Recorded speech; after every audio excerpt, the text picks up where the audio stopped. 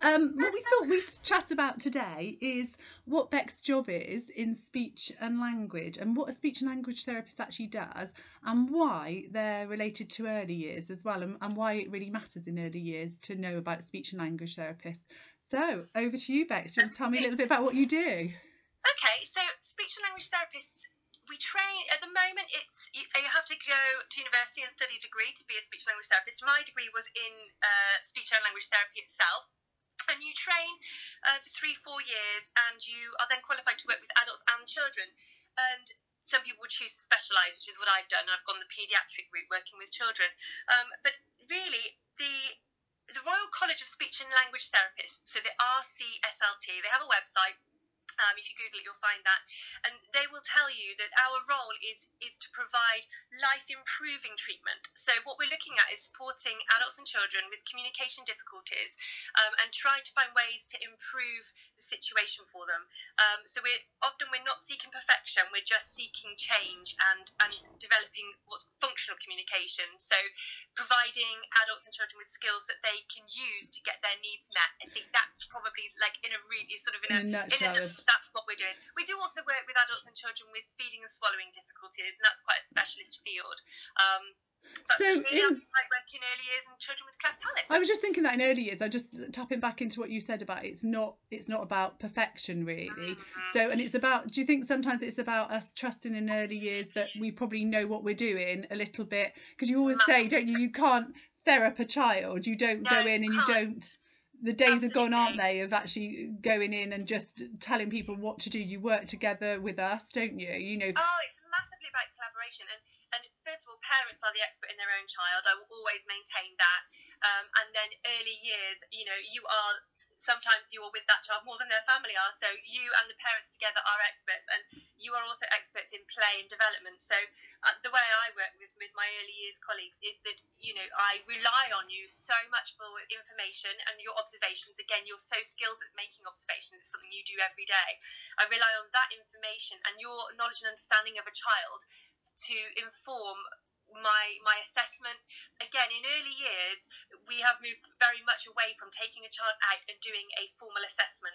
Sometimes that is necessary, and I do see children with their parents or with a key person, and I will have an assessment with me. It's based on, you know, using toys, and sometimes we do need to do that, but the majority of the time it's based on observation, and it's looking at what is difficult for that child. So again, knowing that a child is a year delayed in their speech, how useful is that? You know, it's like, well, they might not be able to say those sounds, but actually what I need to know is, what does it mean for that child? What can't they do because of their difficulty, and how can we make that better for them?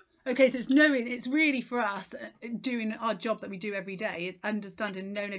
So when you're talking about observations, it's not like sort of particularly written observations, it's how much you observe that child and how much you know.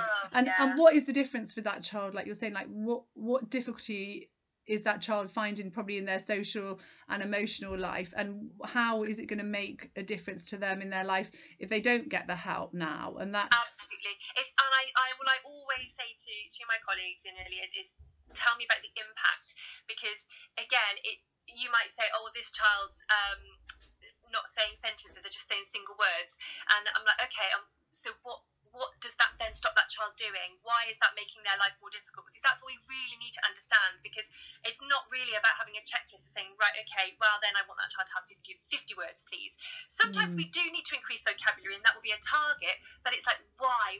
And what words matter? And it's knowing, okay, that child really loves playing outside in the garden, they love playing with the dinosaurs. Okay, so let's think of words that will mean something to that child, because we know that you will learn more about something that matters to you. So there's no point trying to teach a child a load of words that he's not going to use. It's thinking, and that's where you guys come in, because you know these children so well. So you can say, okay, he really loves this, he's interested in that, his preferences are these things, and I'm like, right, okay, so let's target the vocabulary around what he wants to play with. So it's like, what is that again? Set like in the moment planning and understanding children. So what is that child's key motivator? What motivates that child?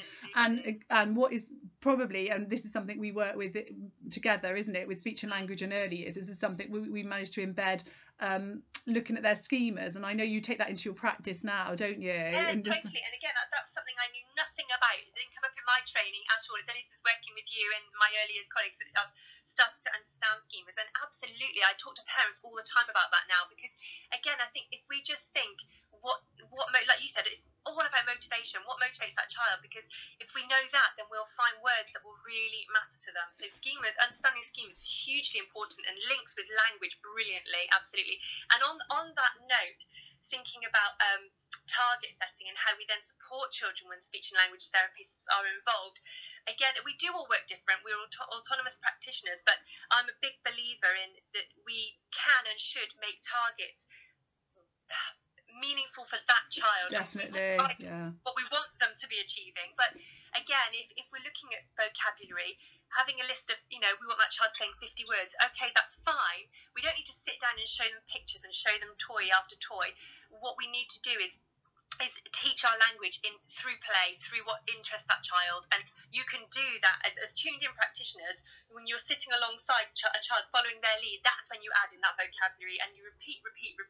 But it's very natural and it's very play based, and it makes it more achievable for the practitioners as well, because you're just doing what you're good at. And we tend to follow and we tend to comment, and we always say about sort of, I don't know if anybody remembers ECAT, and it was a great way forward. But basically, if you look at your hand, you've got if you look at 4 comments and 1 question, so your thumb's the question, and 4 comments so the more we comment, so I would think the way that sort of when I work with Bex, if we've got children that are in our massive puddle outside, they're always making a puddle because they turn on the outdoor tap and jump up and down. So I could say, oh, it's a puddle, or again, I could describe, which would be that next. So we always talk about bronze level, silver level, gold levels. Looking at where that child is, I'm always sort of commenting, even if I go through a puddle, I see some other children out going in the puddle, I'll be like, oh, splish, splash, splosh, and describe what's happening and understand,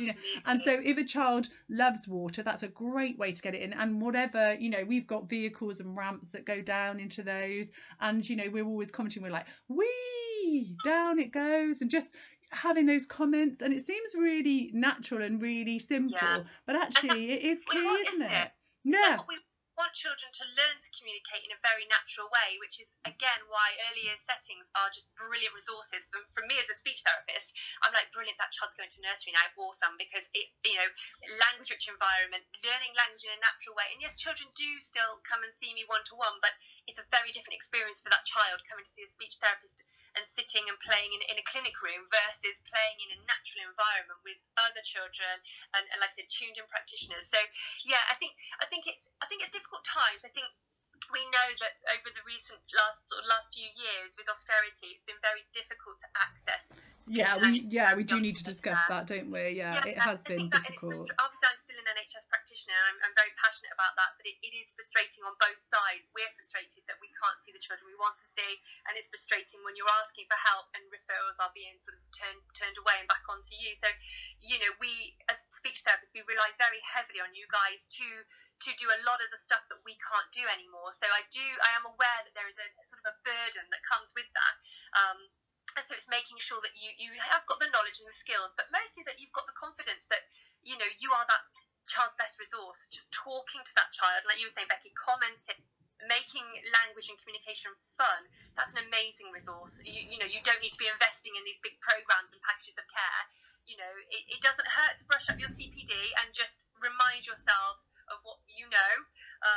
But actually, the general strategies for communication rich environments, please do shout us. We are struggling to communicate course is just coming online, so look out for that one. Some of you may have already been on that course. It was a really popular course. And that we looked at so many practical elements of what we can actually do in practice, and with the support of you, and also what we're actually doing already, which is going to make such a difference. I mean, we always say, don't we, for us, like outdoor play, free flow. We have a total. Children can choose to be inside, outside. We can go down to forest school, or we can go. We're fortunate, and that's the way we have our practice. But actually, we know that there will be 77% more utterances outside. So really for us, and it's how it's worked when Bex comes to our setting, so she always comes wrapped up, whatever the weather, with your wellies on or whatever.